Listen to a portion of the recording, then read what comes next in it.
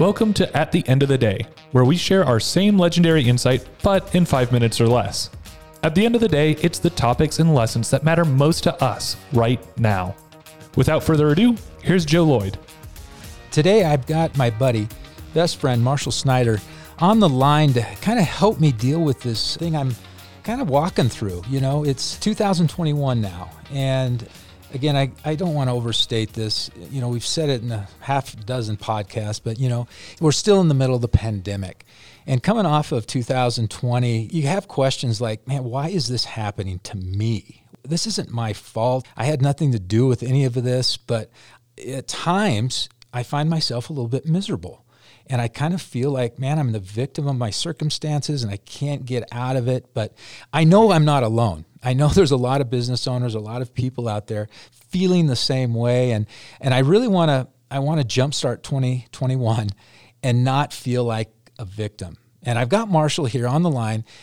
Marshall deals with a lot of training when it comes to training people in soft skills and things that are behavioral. And so, hey, Marsh, how you doing today? I'm good, thanks. How's the weather in Portland? Oh, it's raining like of course it cats is. And dogs. Yeah, and it's sunny in Durango, Colorado. I just want you to know there's not a cloud in the freaking sky. It's beautiful. Oh, I'm dropping into the triangle right now. Yeah. So now that you brought the triangle up, there is a method I think that you teach. It's called the drama triangle. Give us a brief overview of that, and then how do you get out of the victim attitude?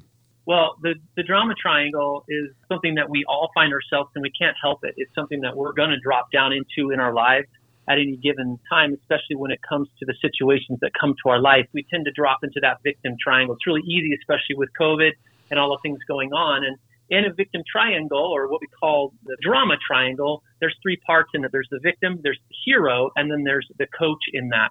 Most of the time we drop into that triangle as a victim first and foremost. And that's when you start hearing things like, gosh, why is this happening to me? Why are we doing this? And how come this is going on? And this doesn't always work out. You know, you start to have that victim language. You hear that in yourself. And it's very, very common right now. It's all over the place. But it's careful to catch it in yourself. And the only way really to get out of that is to recognize that there's an opposite of that. The opposite of the victim triangle or the drama triangle is the empowerment triangle. And so you empower yourself. When you hear victim language, you move to a creative language. So understanding that, hey, maybe this problem or this situation is actually an obstacle. It is an obstacle, but maybe it's here for my growth. And so I remain curious in that. So I move from victim to being curious about the very thing that is causing me the consternation and the struggle.